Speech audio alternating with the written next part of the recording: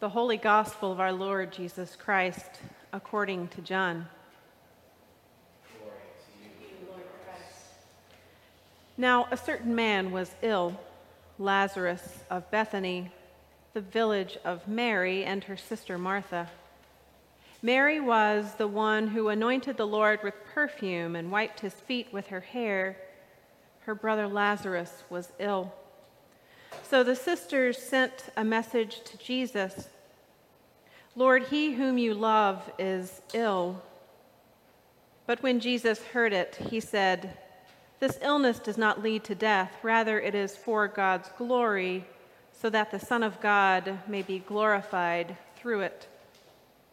Accordingly, though Jesus loved Martha and her sister and Lazarus, after having heard that Lazarus was ill, he stayed 2 days longer in the place where he was. Then after this, he said to the disciples, "Let us go to Judea again." The disciples said to him, "Rabbi, the Jews were just now trying to stone you, and are you going there again?" Jesus answered, "Are there not 12 hours of daylight? Those who walk during the day do not stumble because they see the light of this world. But those who walk at night stumble because the light is not in them." After saying this, he told them, "Our friend Lazarus has fallen asleep, but I am going there to awaken him." The disciples said to him, "Lord, if he has fallen asleep, he will be all right." Jesus, however, had been speaking about his death, but they thought that he was referring merely to sleep. Then Jesus told them plainly, "Lazarus is dead.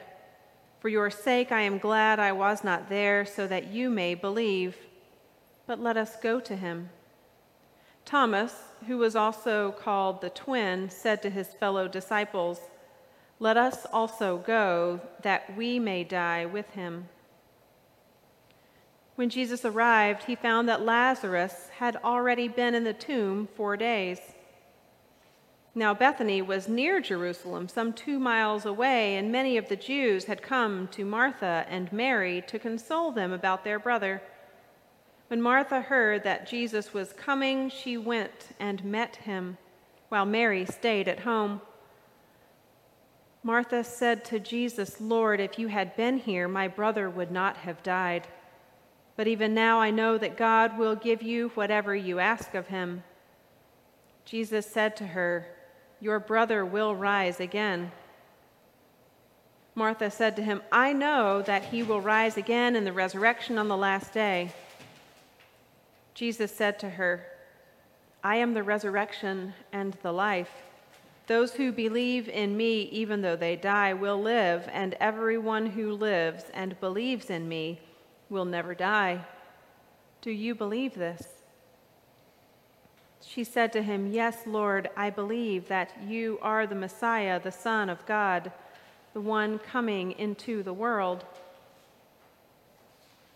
When she had said this, she went back and called her sister Mary and told her privately, "The teacher is here and is calling for you." And when she heard it, she got up quickly and went to him. Now Jesus had not yet come into the village, but was still at the place where Martha had met him. The Jews who were with her in the house, consoling her, saw Mary get up quickly and go out. They followed her because they thought that she was going to the tomb to weep there. When Mary came where Jesus was and saw him, she knelt at his feet and said to him, "Lord, if you had been here, my brother would not have died." When Jesus saw her weeping and the Jews who came with her also weeping, he was greatly disturbed in spirit and deeply moved. He said, "Where have you laid him?" They said to him, "Lord, come and see." Jesus began to weep. So the Jews said, "See how he loved him." But some of them said, "Could not he who opened the eyes of the blind man have kept this man from dying?" Then Jesus, again greatly disturbed, came to the tomb. It was a cave, and a stone was lying against it. Jesus said, "Take away the stone." Martha, the sister of the dead man, said to him, "Lord, already there is a stench because he has been dead 4 days." Jesus said to her, "Did I not tell you that if you believed, you would see the glory of God?" So they took away the stone. And Jesus looked upward and said, "Father, I thank you for having heard me. I knew that you always hear me, but I have said this for the sake of the crowd standing here, so that they may believe that you sent me." When he had said this, he cried with a loud voice, "Lazarus, come out." The dead man came out, his hands and feet bound with strips of cloth, and his face wrapped in a cloth. Jesus said to them, "Unbind him and let him go." Many of the Jews, therefore, who had come with Mary and had seen what Jesus did, believed in him. The Gospel of the Lord. Praise to you, Lord Christ. I offer these words in the name of God, the Father, the Son, and the Holy Spirit. Amen. I thought about starting this sermon with the reflection that this is the lentiest Lent I have ever lented, but I had some real grammatical problems with the use of Lent in that meme. As I think about the week that has passed, it hasn't been an easy one for people you know and probably people I know too. Some former neighbors in Huntsville have had a really hard time this week. You see, Jerry received a terminal diagnosis for health problems that have been afflicting him. And Wednesday, he was laid off. Thursday, his wife Linda found out she had been let go from her job too. They have 3 kids. The Old Testament lament we hear from Ezekiel is timely. Our bones are dried up and our hope is lost. We are cut off completely. The prophet Ezekiel writes in a time of great unrest in the 6th century before Common Era, about 2,500 years ago. The Babylonians have risen to power, and the southern kingdom, Judah, rebels against them. Jerusalem, the home of the temple and the holy city, in which God has chosen to reside among the chosen people, that Jerusalem is decimated. The accomplished, learned, and able-bodied Judeans are sent away in exile to Babylon. Only the poorest are left behind with foreign leaders and a demolished temple. Ezekiel is one of the many who is exiled. The devastation of that time is clear. It's physical and it is spiritual.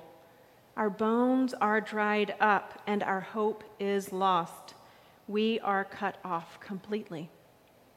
This is a mournful heart song that God knows all of Israel sings.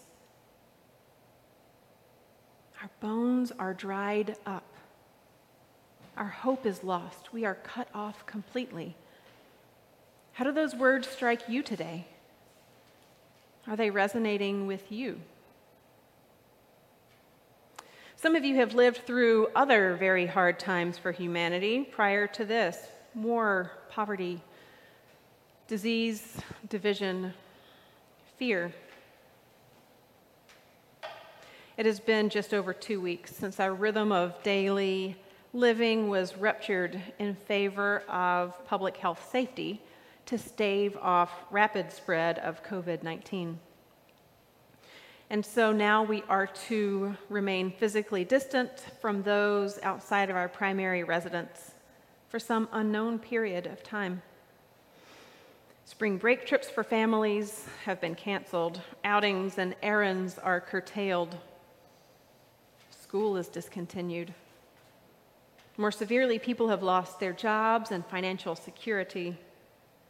Those with unsafe relationship dynamics are stuck in endless tension. Others are isolated from their loved ones in nursing homes and hospitals.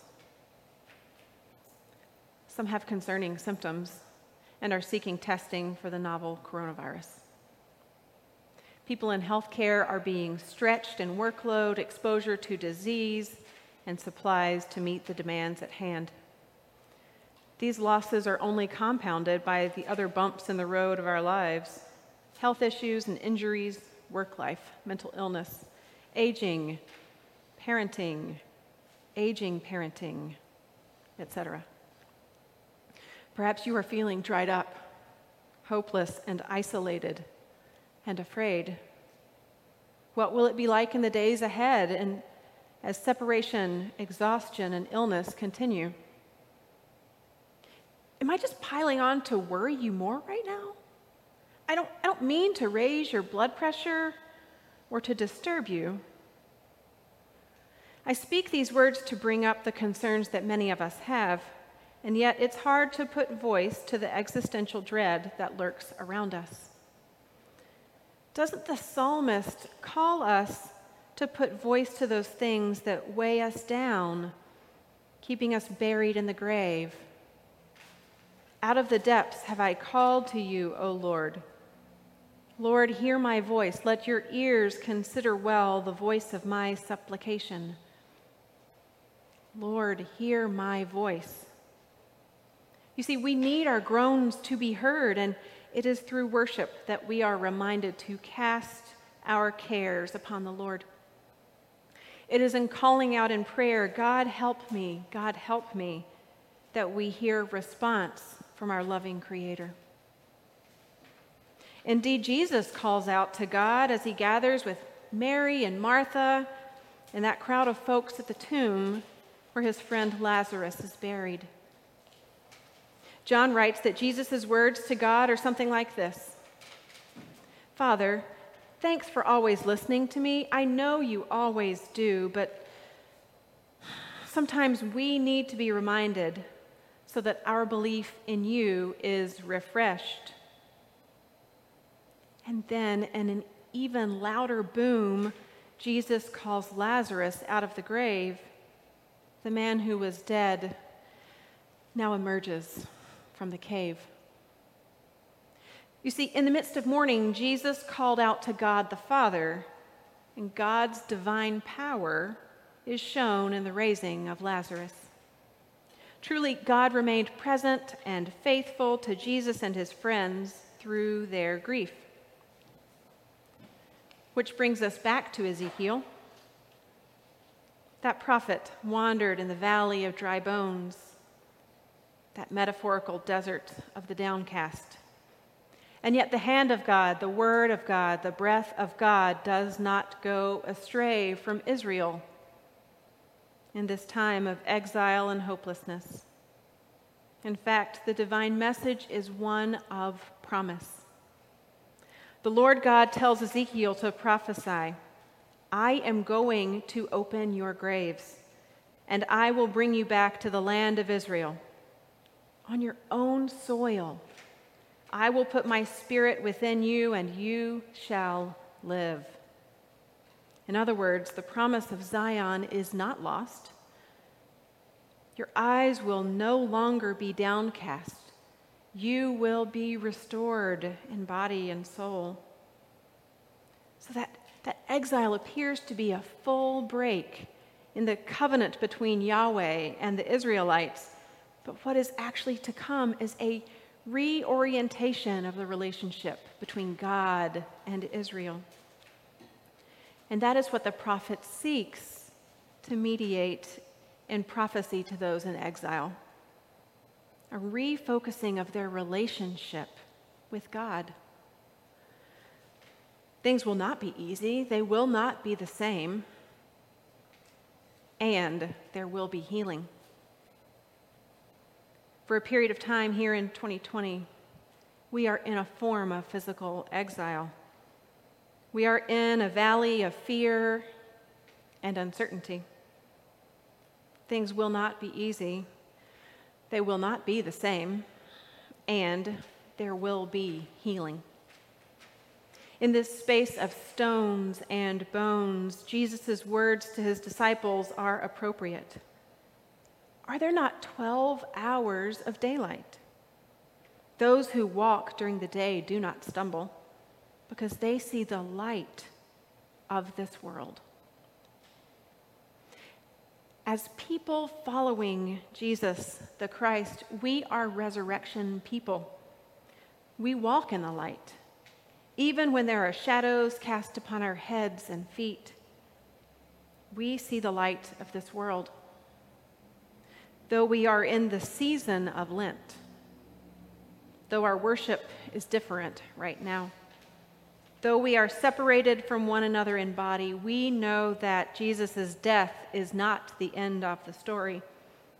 He defeated death. That battle has already been won. Recall the familiar words we say together during the Eucharistic prayer. We remember his death.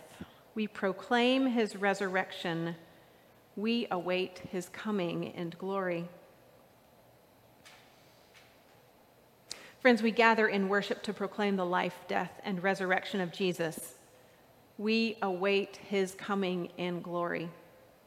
That day will come. We will gather together in this house of God in numbers greater than 10 people as St. Stephen's Episcopal Church again.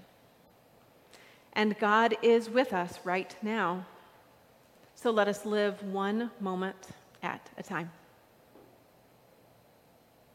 There's a prayer of grounding and presence that has served me well, helping me call out to God when I don't know what to do next. It is found on page 461 in the Book of Common Prayer, and it's called In the Morning. Would you pray with me? This is another day, O Lord. I know not what it will bring forth. But make me ready, Lord, for whatever it may be. If I am to stand up, help me to stand bravely. If I am to sit still, help me to sit quietly. If I am to lie low, help me to do it patiently. And if I am to do nothing, let me do it gallantly. Make these words more than words, and give me the Spirit of Jesus. Amen.